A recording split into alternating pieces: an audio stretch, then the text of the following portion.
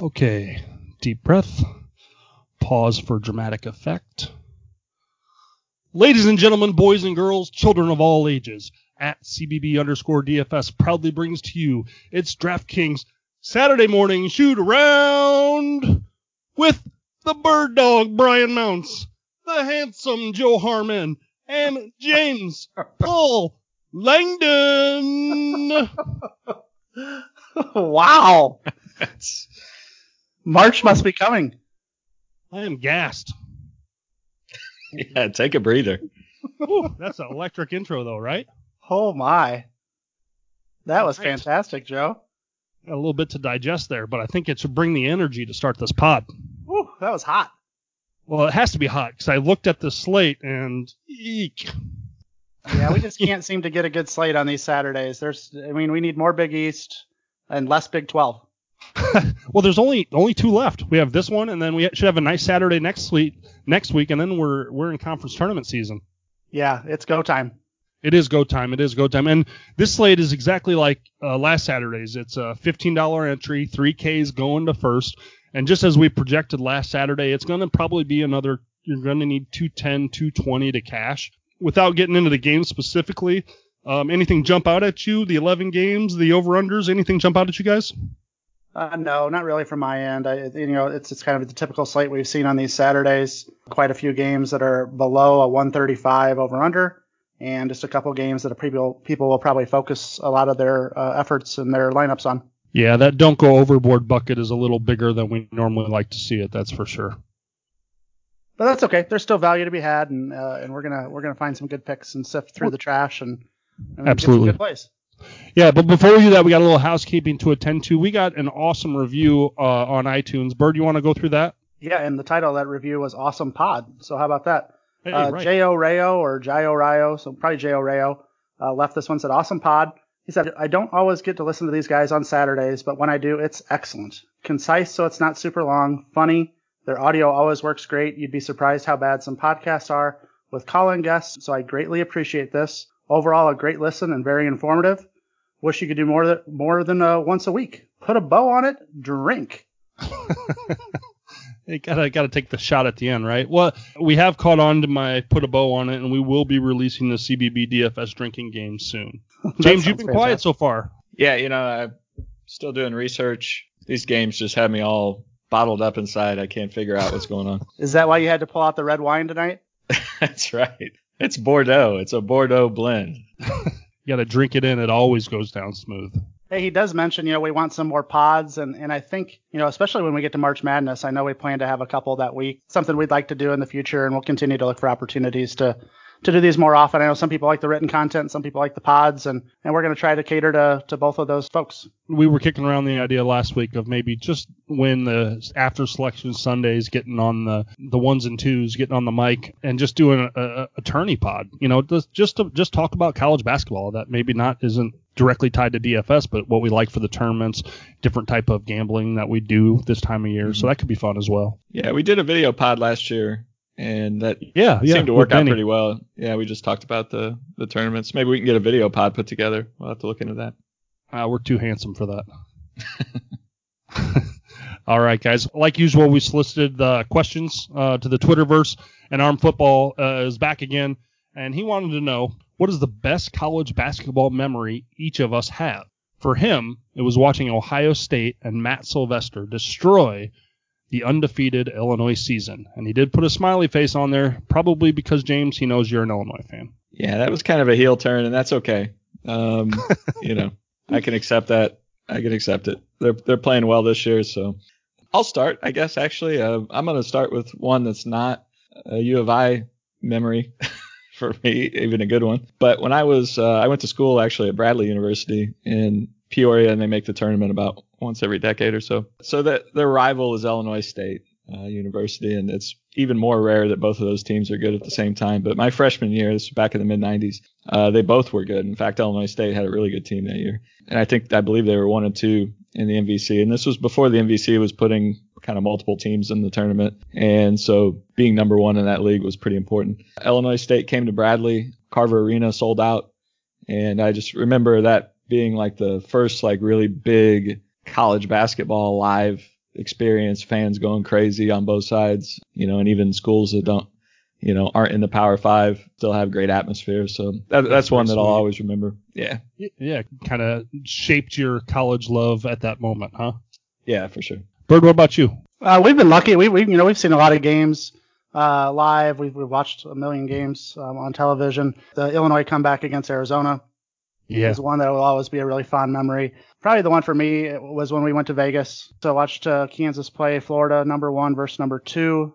The stadium was 95% Kansas fans, and went down to a last-second shot, and Kansas held on and won. And it was just a fantastic game up and down. It was just a complete blast. The night in general was just fantastic. We took a stretch limo all around. I was just we were going to tell that ballers, story. even though we had no money whatsoever. Can I tell the story real quick about the stretch? So we're in Vegas and we're drinking and playing slots, playing blackjack, whatever. We're all early 20s, and we realize that we need to get to the game because Kansas is getting ready to play Florida. So we go out to, I think we're in Caesars or something like that.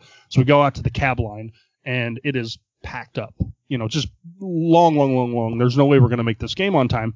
So across the way from the cab line is this chauffeur leaning against his limousine. He just kind of flags us down. He says for $100, he'll take us 6 guys to the arena. We're like, all right. So we just throw in $20. We take a stretch over to the arena. Well, he takes us in the back gate, not even to the main entrance. And while we're getting out of the stretch, Western Kentucky is getting ready to load their team bus. And they all stop because obviously a tinted out stretch limousine is coming in to this, VIP entrance. So all these basketball players for Western Kentucky stop, and it's a bunch of drunk guys in flip flops and board shorts coming out to go watch Kansas and Florida. It was a good time. Yeah, they were expecting some ballers, and they got us instead. They were not impressed, but they were Western Kentucky, so we weren't really either. So, so mine, and then we'll move into the games because I know that's what people are really listening for. But mine, real quick, is when Kansas and Memphis were playing for the national championship in 2008. I was moving to St. Louis at the time, and I had a single guy at a big living room with hardwood floors, and my furniture had not made the trip down yet. I just moved, but I took my TV in the back of my car so I could watch the game. Anyways, I'm sitting on the floor of my new living room, which was spacious and echoey and hardwood floor. I remember slapping the floor trying to get Mario Chalmers to D up Derrick Rose, and of course that game went into overtime, and I was on the text train with Bird all night, and that was just one of those things where a very special moment, very special game to watch, and just enjoyed every minute of it. I don't remember that. Hey, James, just because I'm pro arm football, I want to let you know that I did a little research on Matt Sylvester. Matt Sylvester's equivalent to a Kyle Ahrens for Michigan State or a Mitch Lightfoot from Kansas. Oh. If he were on a DraftKings slate today, he would be about a $4,500 reserve forward. He had 25 points and 5 rebounds that day. Actually, I did the math. He had 37.5 DK points that day. So wow. He never scored 20 points in another college basketball game. Only that one game to close the season. It was the last game of the regular season for Illinois. Matt Sylvester Day. So I'm sure if Matt finds this and is listening to it, hats off to you. I'm sure he's telling the story over and over again to kids and one day to grandkids. Get the shovel out, Joe. Just bury James here. Yeah, no kidding. Hey, I'm not burying James. I'm elevating Matt Sylvester. Next thing you'll probably bring up the Dayton Davidson score. Oh, didn't you predict a Davidson flat out win? Yeah, I did do that today. Hey, you know what? It takes cojones to do that. Yeah. All right, guys. I wasn't really wrong on my plays though. I will say that, except for one. That's the number one goal for us though. Yeah, we're not handicappers, right? Right. We're actually kind of bad handicappers. We like to do it, but we're not good at it. Yeah, thank God for DFS. Right. And plays is what we do. So without further ado, hey, this is for all the bucketheads. Let's put a bow on that. And let's get into our drink. Let's get into our plays. Yeah, let's get started. So the first game we have listed is Baylor at TCU, and this is in our don't go overboard section. These games that have those low over unders that we don't want to get too much exposure to. Baylor at TCU. Baylor is a 9-point road favorite. Over under of 123. And I'll start on this one and then have you guys jump in. But obviously horrible over under. Both teams play around the 300s in tempo. Baylor, top 3 team in the nation defensively. On the Baylor side of things, Jared Butler's price has creeped up to around 7,600. But that's what happens when you go 39, 41, 41, and 31 DK points in your last 4 games. He's on fire, obviously. I think he's a reasonable tournament play. It is on the road, so temper expectations a little bit there. Freddie Gillespie's still 7,300. He averages 9 DK points less on the road, so he's somebody I'm going to fade. Maceo Teague's still recovering from that wrist injury, so I'd rather spend 600 less and go down to Davion Mitchell. Nembhard might be out for TCU, so I like Mitchell's defensive upside. He's a defensive stopper, could get some steals, and he's really playing a ton of minutes. Actually, one more for Baylor for me.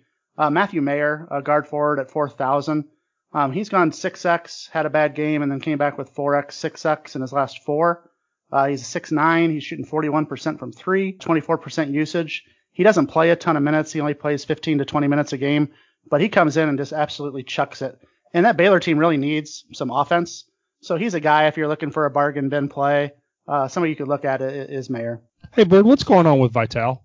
Nothing. Awesome. He's on the list for Defensive Player of the Year. Great real-life player. He just doesn't do a lot. Like, we don't get points for charges. He doesn't play enough minutes to really accumulate a lot of DK stats. Awesome player. I just don't want to pay $5,900 for a guy who really doesn't have much offensive usage and he just crashes the boards and is kind of just he's a great real-life player, but probably not a whole lot of upside from a DK perspective. You know, it's amazing to me how, while both teams were good, Baylor's such a different team from last year with some of the same pieces. You know, You look at Tristan Clark and Vital. These were DFS studs at times last year that are just kind of not on your radar this year, and now they're the number 3 team in the nation. It's just crazy. Yeah, Tristan Clark was Big 12 preseason player of the year. He doesn't even play, which is too bad. He was a great player. He was fun to watch. From a TCU perspective, Desmond Baines, 8,200. He had 27 DK points at Baylor. He averages 37 DK at home. So he's going to be somebody who's probably a good low-owned option that you could look at potentially. Kevin Samuel for TCU is the forward. He had 6 blocks against Baylor. Baylor gets blocked more than basically any team in the country, and he's a double-double threat down low. So he's another low-owned option that you could look at in a tournament. And I've also got my value play here, and there's a little asterisk to this. RJ Nembhard is questionable to play. He missed on Tuesday, didn't practice today on Friday, is a true game time decision for the game tomorrow on Saturday. He is out, and Farabello is also out. Edric Dennis Jr. is a guard at 4,200, and Dennis is really the only point guard left on the roster. He played 35 minutes on Tuesday. He had 22 DK points. At 4,200, if you can get a guy who's going to play 35 minutes at home. He's your official value pick for the CVGB contents, correct? That's exactly right. Yeah, he's my official value pick. This is one of the later tips, so you may want to put him in that utility position along with one of your players that are tipping the latest at your highest price points, so you can pivot around a little bit in case Nembhard does play. But if Nembhard's out, 4,200 for a guy who's going to be on the court all game, I think you could do a lot worse. Does PJ Fuller have any value? Kind of that same aspect? I'd say he's a little bit more risky. He did play 33 minutes last game, 28 the game before that. He's another option. Yeah, I mean, I just, for 200 less, I'd rather have the guy who's going to have the ball in his hands the entire game. Sure. But yeah, Fuller's an option too. He was actually a more highly recruited player, especially coming out of high school. So. Yeah, but we can't lose sight of the 123 over under. Yeah. Right. There's 11 games on this slate. Yeah, I could skip every Big 12 game, and I don't think you'd have a problem. Well, let's move on to the next one. Yeah, so next we have Texas at Texas Tech. Texas Tech is a 9-point home favorite with an over-under of 125. Again, we've got teams that play in 200s in tempo. We have top 30 defenses. Texas is elite defending the 3. Texas Tech is elite at creating turnovers. For Texas, Courtney Ramey's been on fire. He's priced up 1,600 since February 10th. He has 30 DK points in 4 straight. But at this price point, he's getting a little bit harder to play, especially against a really elite defense like Texas Tech. So he's kind of just a bet-on-form tournament option, in my opinion. Andrew Jones is at 6,000. He plays every minute he can handle. He's got 5X upside as well, probably a little bit more volatile than Ramey is. I wouldn't really play any of the post players for Texas at this point. None of them have distinguished themselves with Jericho out. Anything else on the Texas side, guys? I do have a question on that post game for Texas. I know that no one's really established themselves, but you have is the 3 there, and is Hepa, how's his status? Questionable. So we don't know much more about that. I mean, are you leaning one way or another, or are you just avoiding it altogether? I'm avoiding it altogether. Kai Jones hasn't done anything consistently. Ham hasn't done a whole lot. Will Baker hasn't done anything. It's just a mess. And why would we risk it against a Texas Tech team at home who's going to be elite defensively? Like it's not a spot for me to go try to sift out some value and force it in. Right. You got a GPP play though for Tech though, don't you? I do. My tournament option or my GPP play is Kevin McCullough. He's at 5,300. He's a guard. His last 5 games, he's gone 22 DK, 30 DK, 25, 23, and 31. He's averaging close to 30 minutes a game over that span. He's got 20% usage and the number 1 steal rate in the Big 12. Wow. And Texas turns the ball over more than 281 other teams in D1. So great opportunity for him to stay hot at home. Has that steal upside.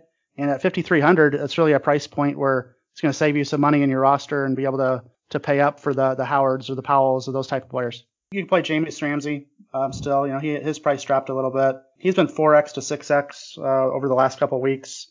Had a complete egg last game. So with recency bias, people are probably not going to play him. So it might be a good opportunity to jump back on board to Ramsey. But otherwise, again, like you said, Joe, let's not go overboard here in a very, very ugly game environment. Right. Put a bow on it. Let's put a bow on it. Drink. And let's go to that Florida-Tennessee game, Joe. You got it. Florida is at Tennessee. Florida is a 1-point road favorite with an over-under of 129. And Joe, SEC is all yours, buddy. Yeah, it is. And I will say this. Of the don't go overboard section here, we have 5 total games, and most of these lines are one team by 9, one team by 13.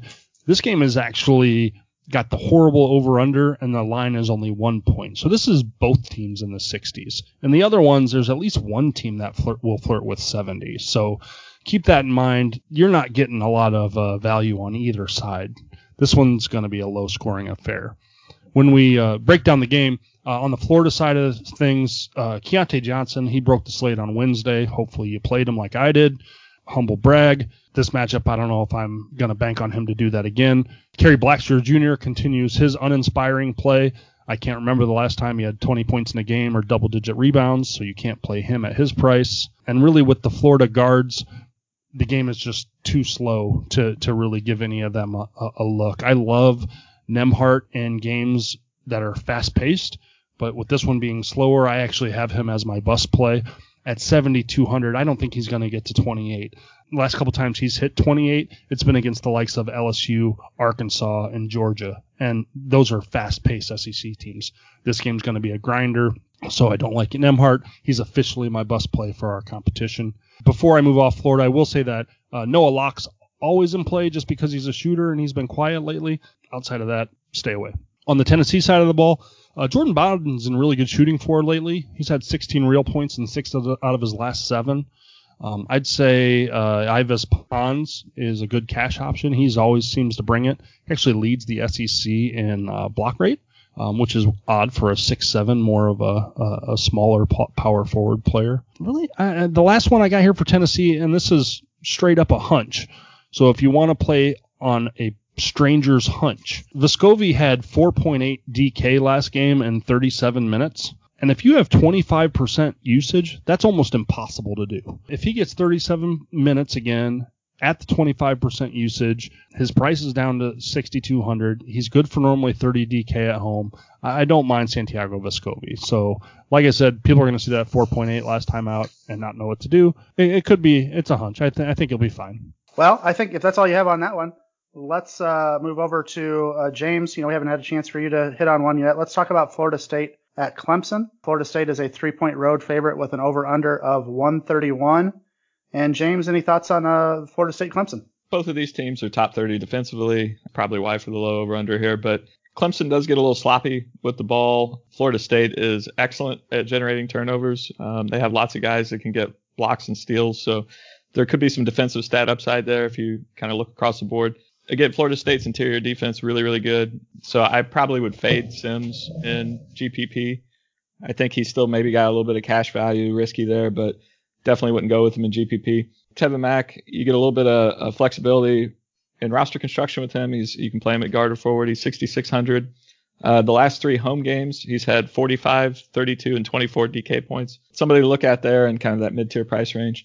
And then Dawes is a guard for Clemson, 5,300. He's had 6X in 3 of his last 4 games that have actually all been on the road. They'll be back home in this one. But so he's somebody you can look at. On the Florida State side, there's really only a couple options, and it's the higher priced options in Devin Vassell. He had 35 DK last time against Clemson. He averages 30 DK on the road, so it's not a bad option there. Trent Forrest, also 7,800. You could look at him in GPP. He's not got the consistency that Vassell does, but then he'll break out and have a game like he had at Cameron against Duke and had 51 DK. So he got that high ceiling, capable of that. But those are really the only guys that I saw that were even interesting in that game. James, I got a question for you. Sure. And it's kind of a two-parter, semi-trick, facetious question. Great. Awesome. Is Florida State the best team in the ACC, or is this something we just say every late February? Yeah, I think they kind of surprised folks last year. I think they ended up being a lot better than people really knew about for most of the year. I think because the ACC was so top-heavy last year and so much good talent. And this year, that's not as much the case. And so they really have been sort of at the top of the ACC all year. They do have some talented players. They are maybe not as good defensively as they were last year, but they're very good defensively. And so I don't think they're going to fly under the radar this year. I think they have a good chance to make a deep run in the ACC tournament. And sure, get a high seed. Yeah, I mean, Leonard Hamilton's a good coach. The guy's been around forever and knows what he's doing. And he's been putting together some really good teams. Working in Tallahassee. Absolutely. And he looks fantastic, too, for however old he is. He looks younger than I do. He's like 70-something. My Lord. James, I like that you called out Dawes. He's had a really great 3 of his last 4 games. He's playing really well and playing a bunch of minutes, too. So I thought that was a good one. Why don't we move over to that last Big 12 game and get that out of the way before we move into some real games? And this is Kansas at Kansas State. Kansas, a big 13-point road favorite. Over-under of 129. I'm sure the majority of the story here is going to be about the last time Kansas and Kansas State played and the drama that kind of came along with that. I think a thing we can keep in the back of our mind, I could see the referees having a really tight whistle in this one, especially early on. You could see some potential foul trouble. They don't want this game to get out of control. It's a huge rivalry, obviously. So that's something just to keep in mind. There may be a bit higher foul risk than there may normally be in a game. Gotcha. Otherwise, Azubuike's playing like a first-team All-American right now. Kansas State doesn't have anybody who can match up with him. I assume they're going to triple team him like Oklahoma State did, try to make KU miss from 3. But Azubuike is always in play every format. Dotson is also a high floor play as always. Marcus Garrett, complete stud in real life. He's going to probably win Defensive Player of the Year in the nation. But he hasn't hit 30 DK in 3 straight. He's overpriced at 7,600. And then Agbaji, Moss, and Brown are going to play a bunch of minutes, but really they're just kind of a scoring-dependent option here on the road. Joe, James, anybody I'm missing from the Jayhawks side of things? Bert, I got a question for you, though. I was kicking this around internally in my old noggin today, and I wanted to run this by you because I was listening to our last pod, just writing notes and getting some tips. But do you think when a team's third option is over $7,000, that's an auto fade? In a game that's over under 129, I think that's a strong. Right. I think you've got a strong hypothesis there. Well, I'm just saying in general. I mean, that could be just one of those signs you look for. Is like, oh, third option, 7,000, move on. Yeah, and he gets it done a lot with those ancillary stats. He doesn't necessarily have to score. But for him to smash, and really at 7,600, you kind of need to smash. You do need to score. And so that's why I just don't like him. And I agree, Joe. I think that's a really good point to bring up. If you're kind of that middle tier option in a crappy over-under game, it might be better to look elsewhere. For sure, especially if you're that expensive. What about on the Kansas State side of things? Is there anything that interests you? No, not really. Cartier Jara and Xavier Sneed both average 30 DK points at home. The problem is you're going against the number 1 defensive efficiency in the nation. And so I think they could get you 4X, but I don't see them doing a whole lot above that. Maycole Mayween has size that's going to be really needed against Azubuike down low. He did have 20 DK points in Lawrence. He's only 4,600. So he feels like a decent value play at home. The rest of the Wildcat bench is just a complete mess to me. I'm not going to go try to guess between Sloan and Gordon and Murphy and McGurl and whoever the hell else is on that team. Like, it's just a complete mess. I don't love this game in general. I'm hoping Kansas wins and just goes start to finish and plays really well. And they just get out of Kansas State without any drama, and we move on to the next game. Fair enough. So what do you want to do? Is there any present themed transition you want to do, like Christmas presents when you're wrapping them? Well, we could put a bow on the Don't Go Overboard section. Yeah, drink. Man, that's what we wanted. Let's get to the tread water section. Yeah, and this is much better. So the first one is Providence at Villanova. Villanova, a nice 9-point favorite at home with an over-under of 135. Gillespie is questionable to play, Joe. What are your thoughts? That's interesting, and we're going to monitor that like a hawk because someone said that Gillespie has morphed into Jalen Brunson this year. And while that's high praise because Brunson was such an excellent college player, it's not that far off, to be honest with you. As for the game itself, if Gillespie doesn't play, definitely smash Providence. But even if he does play, I think Providence is going to keep this one close. Note that we did say about 20 minutes ago that we're bad handicappers. But I do like Providence keeping this one close. They need it more. Villanova is still going to win this game. Since 2014, Cooley's 2-15 against Jay Wright. All right, so going into Villanova and erasing a 9-point deficit or a 9-point spread is not necessarily likely. But I do think Providence is going to play hard. I do think they need it more. Luane Pipkins is actually my cash play, someone I think is going to be safe for 4X. He's been just excellent since rejoining the starting lineup 3 games ago. He's had 4X in those 3 games, and he had 7.3X last time out. So he's playing like the point guard they thought they were getting from UMass now. It took some back and forth and some benching, but Luane Pipkins a full go for me tomorrow. Alpha Diallo, the known quantity for Providence, he's fine.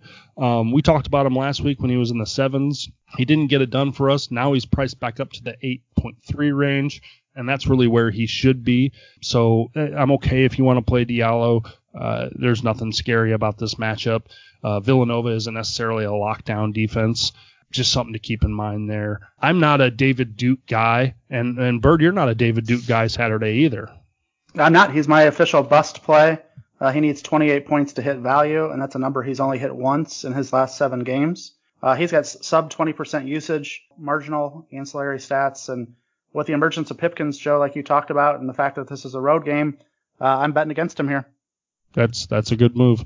Now, I will say this, and I'm not making this as a official recommendation, but we do like to throw out some cheap options when there's a chance. Nate Watson played 33 minutes against Villanova the first time. He had 18 and 9. He's only 4,600. He's a junior, and he's played Villanova hard in the past. So he's not getting the minutes consistently, but it might be one of those things where Cooley likes his matchup against Villanova, and it's something to just consider. Use Nate Watson as my getaway from Providence, and let's flip over to Nova. Again, we'll watch Gillespie's status. He's playing at such a high level, it's kind of hard to ignore what he's doing. Sadiq Bey has been awesome, but he's now at a season-high price point. I'm kind of probably staying away from Sadiq just because there is enough size and athleticism to match him inside and out. Jalen Samuels is going to Jalen Samuels, as we like to say. I kind of like Robinson Earl, the freshman down low, as a contrarian option in this one. He feels due. He's kind of been off the last couple of weeks, but I think Jeremiah Robinson Earl could be a sneaky play as well. Yep, those all make sense. And then Justin Moore would assume the starting point guard position if Gillespie's out. And even if he doesn't, Moore's playing 30 minutes a game right now, and he has back-to-back 30 burgers at 5,500. Pretty good value. Yeah, he's a little scoring reliant, but yeah, he's an excellent player. And again, if Gillespie misses, he gets a huge usage bump, which is something that you're giving a really talented freshman. And you could also expect some more minutes from Cole Swider, who's a shooter and has flashed in the past and broken some slates. Well done. I like it. Hey, let's get James on the mic. Pittsburgh at NC State is the next one here. NC State is a 9-point home favorite. Over-under of 135. And James, drop us some heat. Let's talk about Pittsburgh. I don't mean to talk bad about Pittsburgh because I know they got an awesome fan base and a young team. Get your nose out of the rear. This is a team that I think is giving up on their coach this year.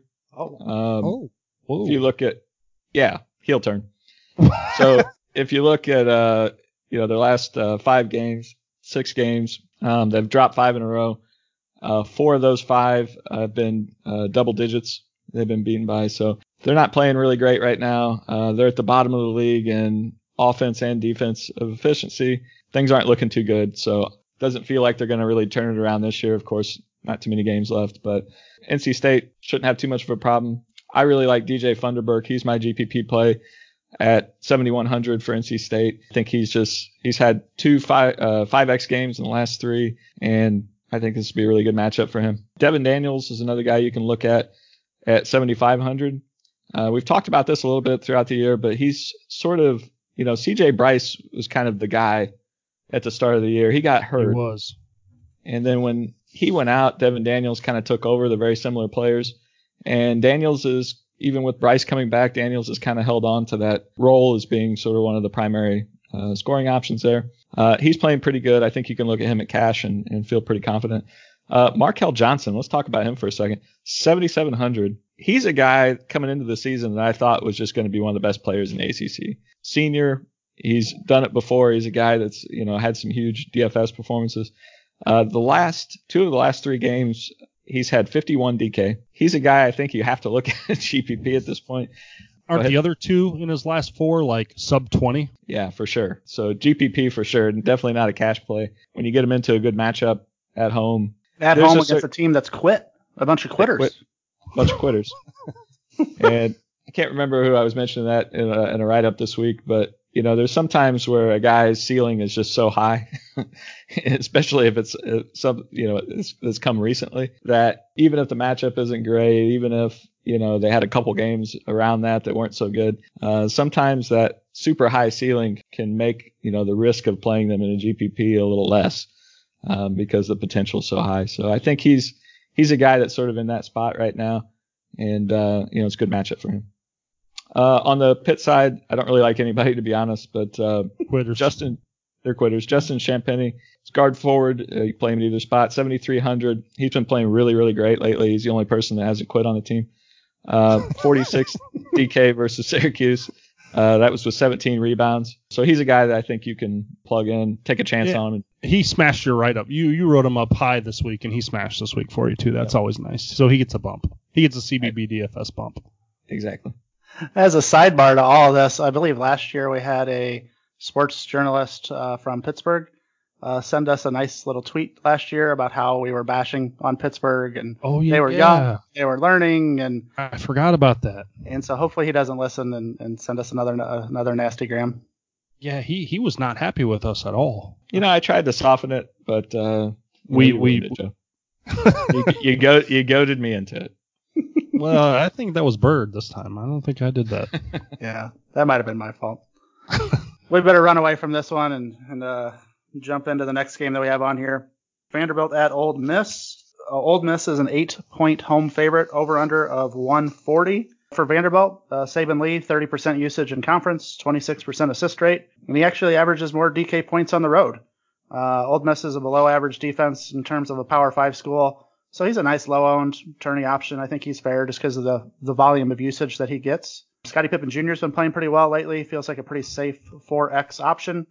Dylan Disu has been disappointing, and his minutes are down recently, so not looking at him. Maxwell Evans is going to play a ton, super scoring dependent.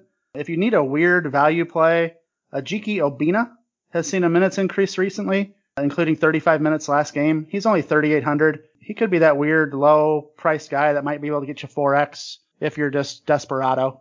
So, Joe, critique me on my SEC breakdown. Well, there's a reason I gave you Vanderbilt Ole Miss, because that game's trash.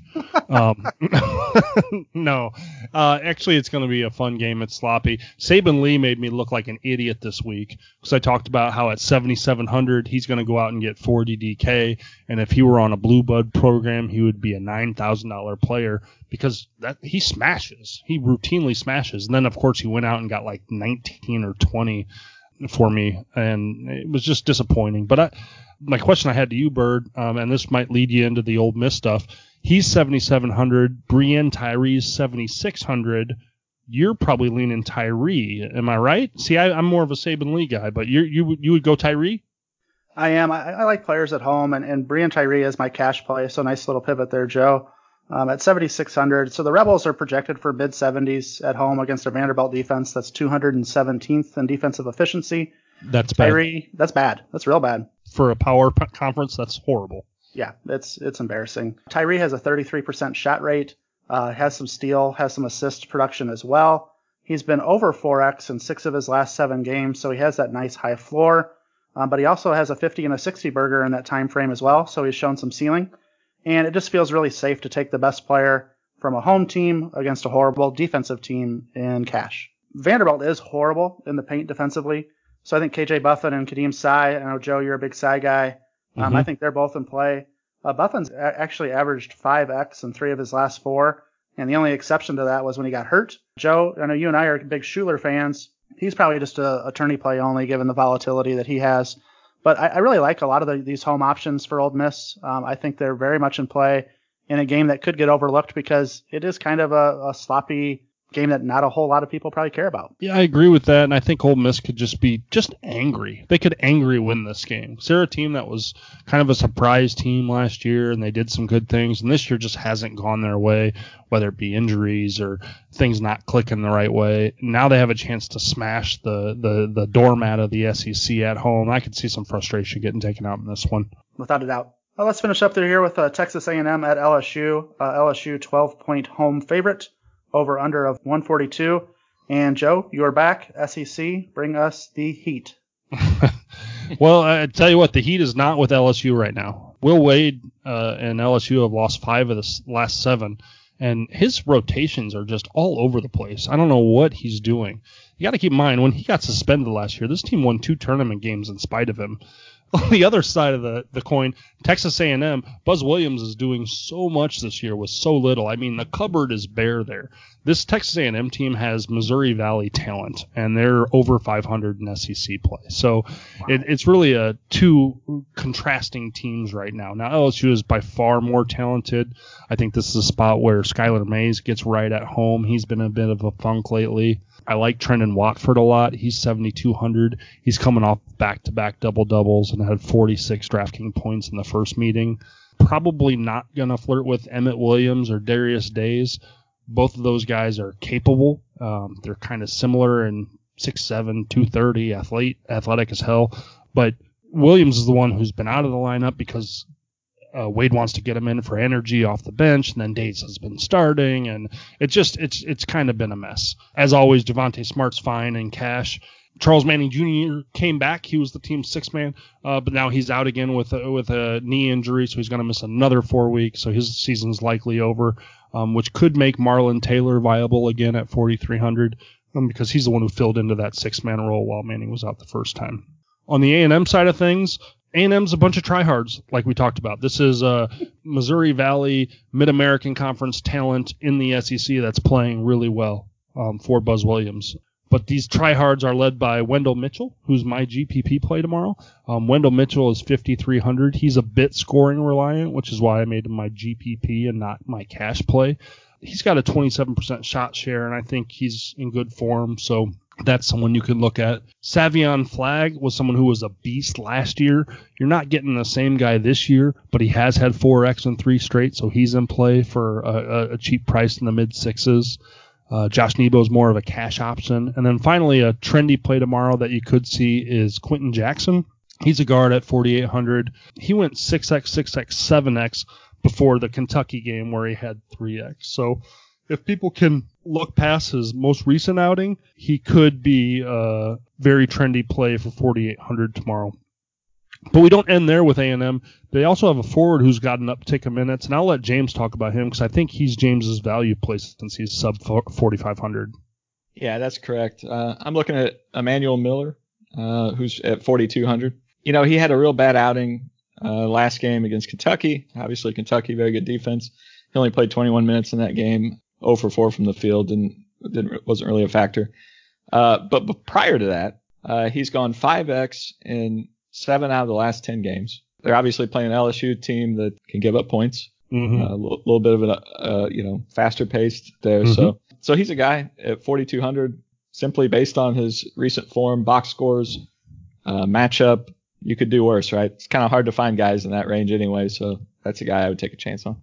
Yeah, and it's not just, a lot of times our value plays are guys that we think are just going to hit 4x. So at 4,200, you're looking at someone who's going to hit 16 DK. He's someone who could go out and get 25. Yep.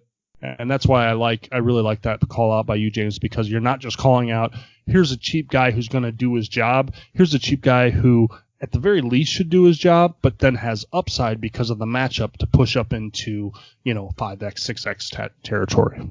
Yeah, you think, similarly paced game perhaps against Georgia, he had, 37 DK. So that's huge. Yeah, that'll win you a tournament. Yep. Yeah, and Joe, you mentioned Quentin Jackson, similar pace game against Georgia. He had 27. I like both those options as some nice cheap value plays against an LSU defense that is not very good. And it's a team in turmoil, a team that's struggling with Wade fucking with the rotations. Oh my God, I said the F word. Oh boy, Oh, get the beat button out. Oh. Hey, well here's the thing, guys. I Put researched the kids this to today. bed. I researched this today. Well, this is movies, but we can call it similar. To keep a PG-13 rating, you can drop the F-bomb one time. So if we want to keep our podcast PG-13, that's the one time. So going forward, all of our podcasts, we get one F-bomb. Fair? That is our first curse word in our pod's history. Yeah. And I can't believe it took us I this don't long. think that's true. I think that's our first one. Well, it was deservedly so because LSU is a flippin' nightmare. No. No, Will Wade's rotations, not only does it make it hard for us as DFS players to know who's going to get the time, but you got to think for the five on the floor. It's different guys. It's different faces. It's that consistency, and it opens up opportunities for people to smash. And speaking of smashing, let's go to the Big East. Seton Hall at Marquette. Marquette, 3-point home favorite, over under 147. Marcus Howard, Miles Powell. I'm in heaven. I love it. Yeah, and so am I, Bird. And I got to wax nostalgic here for a second. And James, I know you're a purist and more of the college basketball lover as well. This is what it's all about, right? You have Miles Powell, senior stud guard. You got Marcus Howard, senior stud guard.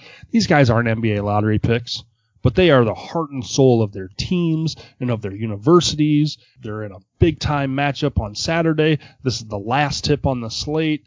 You got to love it. Right? Am I wrong? I think you're right. I mean, as a kid, before fantasy sports became a factor in our lives, these are the things you lived for, right? This is exactly what you wanted to see on a Saturday afternoon. You can think back at all the great college basketball games that we've watched over the years. So I think you're exactly right. I look at this game and it's like, I need to make sure that I'm in front of a TV when that's on. Yeah, it's poetry. We know Miles Powell. I really like him tomorrow at Marquette. He's 8,500. I'll try to find a way to get him into my lineup. I love watching him play, and I think it's going to be an amazing game. Starting with Seton Hall, I'll probably be off Quentin McKnight and his $7,000 figure just because he's going to have his hands full with Howard, and I'll talk about that matchup in a little bit. More on the wing or in the post, Roden and Mamu are both 6,200. Since Mamu Kelishvili's come back, Roden's production's really dipped quite a bit, so I'd probably lean Mamu in that case. I also like Romero Gill, who's 5,900. Marquette is a team that is susceptible to their shots getting blocked. Gill is an elite shot blocker. He's had 4x and 4 straight, so I think he could have a little block party in Milwaukee. I'm not going to go any further with Seton Hall. Miles Cale and Big Ike are working their way out of the doghouse. They had a little bit of a run-in with Coach a couple of weeks ago, so they're starting to get an increase in minutes, but it's not enough for me to plug him into a lineup here, which sucks because I'm a big Miles Cale guy. But I just don't know if I can trust him getting into the game or enough meaningful minutes in this one. On the Marquette side of things, we all know Howard at home is money. And last week I told you to stay off Howard, and he went for 38 real points. So I'm not going to tell anyone to stay off Howard ever again. But at the same time, historically, Quentin McKnight has given him troubles. It's just one of those things, especially last year. Howard had a hard time getting his against Seton Hall. So I'm probably not playing Marcus Howard. Instead, I'd probably look at Sakar Annam. Annam's a gamer. He's not a super awesome player, but he's someone who's going to step up in a big game at home. So I could see him hitting value at 6,800. Kobe McEwen normally is the go-to guy if you're fading Howard, but he's had 4 and 9 DK points in his last 2, which is just super scary. So I probably will stay away from McEwen. And same goes for the forwards with Bailey, Theo John, and Jamal Cain. They're kind of a pick your poison down low. I don't want any of that. Anything I'm missing on this game, Bert? I know you follow the Hall with me quite closely. Anything that I might have overlooked? No, I think you nailed it. It's too bad that Kale is in the doghouse. That's kind of frustrating. Do you think we get a little bit more Jace Johnson to match up against Romaro Gill down low? He had 26 DK points last game. Really, kind of really showed well at Utah.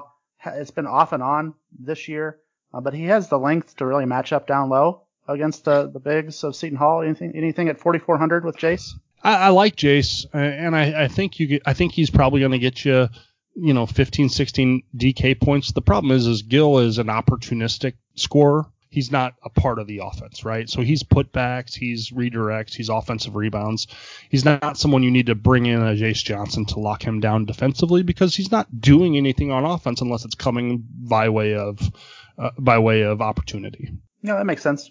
Yeah, I think this is just going to be an awesome game. And it does have a good over under if you're kind of in a weird price point and you're kind of between two players, maybe you lean this game versus some of those other ones that have a lower over under. Yeah, and at the very least, even if you don't have a lot of exposure, find a chair and watch it. Yep, no doubt about that. And our Big Ten homers will also find a chair and want to watch that Penn State at Iowa game. Iowa 3-point favorite. Over under of 153 is the highest on the slate. Two teams that play at a really fast tempo.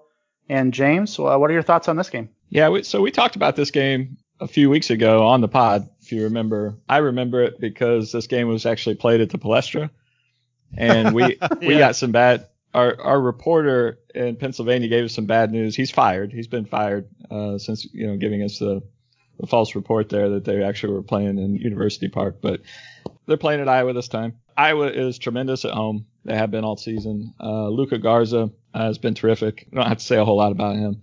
He's averaging 43 DK at home.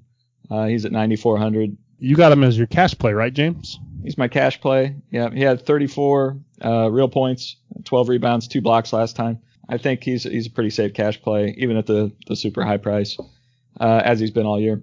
Another player that's interesting to me, and I've been talking about him in our write-ups the last couple of weeks, and that's Wieskamp for Iowa. He's at 7,400. He had 24 and 10 last time against Penn State. He's been in a monster shooting slump. He's only been 2 for 14 over the last few games, and he had 50 DK at Nebraska not too long ago, and his price has come down quite a bit. It's dropped $500, and so he's a guy that I'm just waiting to bust out, right? I mean, the guy's got it. Not quite sure what's going on. Every player kind of goes through little funks every now and then, but he's a shooter, and he'll shoot his way out of it. I'm pretty confident of that, and tomorrow might be that game that he does it. Yeah, I'm on that. A little bit of injury news. CJ Frederick, he's been out a few games. Ryan Kriener, forward 5,200. He's been getting a lot more minutes since then and been playing pretty well. He had 6X into his last 3 with Frederick out. So he's definitely a guy you want to look at if Frederick's out. I think if Frederick plays, he's 5,100. I think you could probably play him in a GPP. Also keep a lookout for Marion Jones, 7,000. He hasn't played in quite a while. Miles Dredd's kind of taken his production. He's at 5,400, so Jones can't go.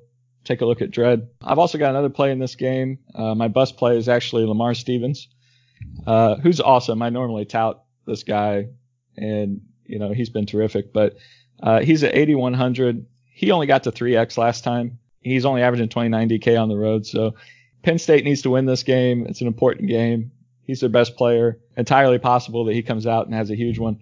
But he's a fade for me, and I just don't see him getting it done. And I got my value plays from this game too. I've been kind of watching John Harrar lately, the rotational big for them. He's a forward. He's 4,300 for Penn State. Super active. And James, I want to ask you. To me, it looks like he wasn't a thing when they played the first time. He wasn't a starter. He played like 13 minutes, I think, in the first meeting. But I think since then he's really had a surge in minutes. Over his last 7, he's averaging 4X. I just think at 4,300, he's someone who's going to be needed as a rotational body against Garza. It's a different look that Penn State can throw at Iowa that they didn't see the first time. And I went with Harrar as my value play. Any thoughts on that? I think it's a great play. Mike Watkins has been a kind of a disappointment this year. I mean, maybe not even kind of a disappointment. He had some huge games early on, and he looked like he had finally put it together. And he's got a lot of talent, a lot of size, and just for some reason, once we got into conference play, he just hasn't been much of a factor. And I think, since that point, Harar, as you mentioned, has been getting a step up in minutes. He's starting to get more comfortable. He's a great rebounder. Scoring, it's not much of a scorer at this point. So you'd like to see him get, 3 or 4 buckets to feel real good about him. But yeah, it definitely gets value if he gets there, if he gets the hoops. Absolutely. He's only got 8% usage, so I'm not sure he's going to get any hoops, but he has been playing a little bit more, which is good to see. I'd probably rather go look at those A&M guys than this guy, than horrible. But he's not horrible. You know what's terrible? Since we're all going to just fight on this podcast, what turned me on to Harar was watching him work Georgie from Illinois a couple weeks ago. Come on, what is going on here? I mean, if we're going to be honest, off Illinois. we're gonna poor Georgie. Georgie's had enough year. If you're dying for a value play on Penn State and you're not on the Harar train, Isaiah Brockington, 4,100. He had 23 real points against Iowa last time. 24 DK in his last game versus Rutgers. Not a sure thing by any stretch, but he's a guy that can jump up and go get 5x, 6x sometimes. So take a look at him. Yep, and if Jones is out, Miles Dredd has been playing really well. He should see mid-30s minutes as well. Another good option, especially if you're going to fade Stevens, who, obviously Stevens is a great play. We're making a bold call there. All right. Hey, let's put a bow on it. All right, guys. Let's recap our CVGB picks for our official competition here. Our cash plays are Wendell Mitchell, Brienne Tyree, and Luke Garza. Our value plays are John Harar, Edric Dennis Jr., and Emmanuel Miller. Our GPP plays, Loyne Pipkins, Kevin McCullough, and DJ Funderburk. Our bus plays, Andrew Nebhard, David Duke, and Lamar Stevens, who we just discussed. Now, as a whole, Bird, you're up by 1. Now, we have essentially 1 or 2 more of these competitions left. Bird has 35 correct. James has 34 correct.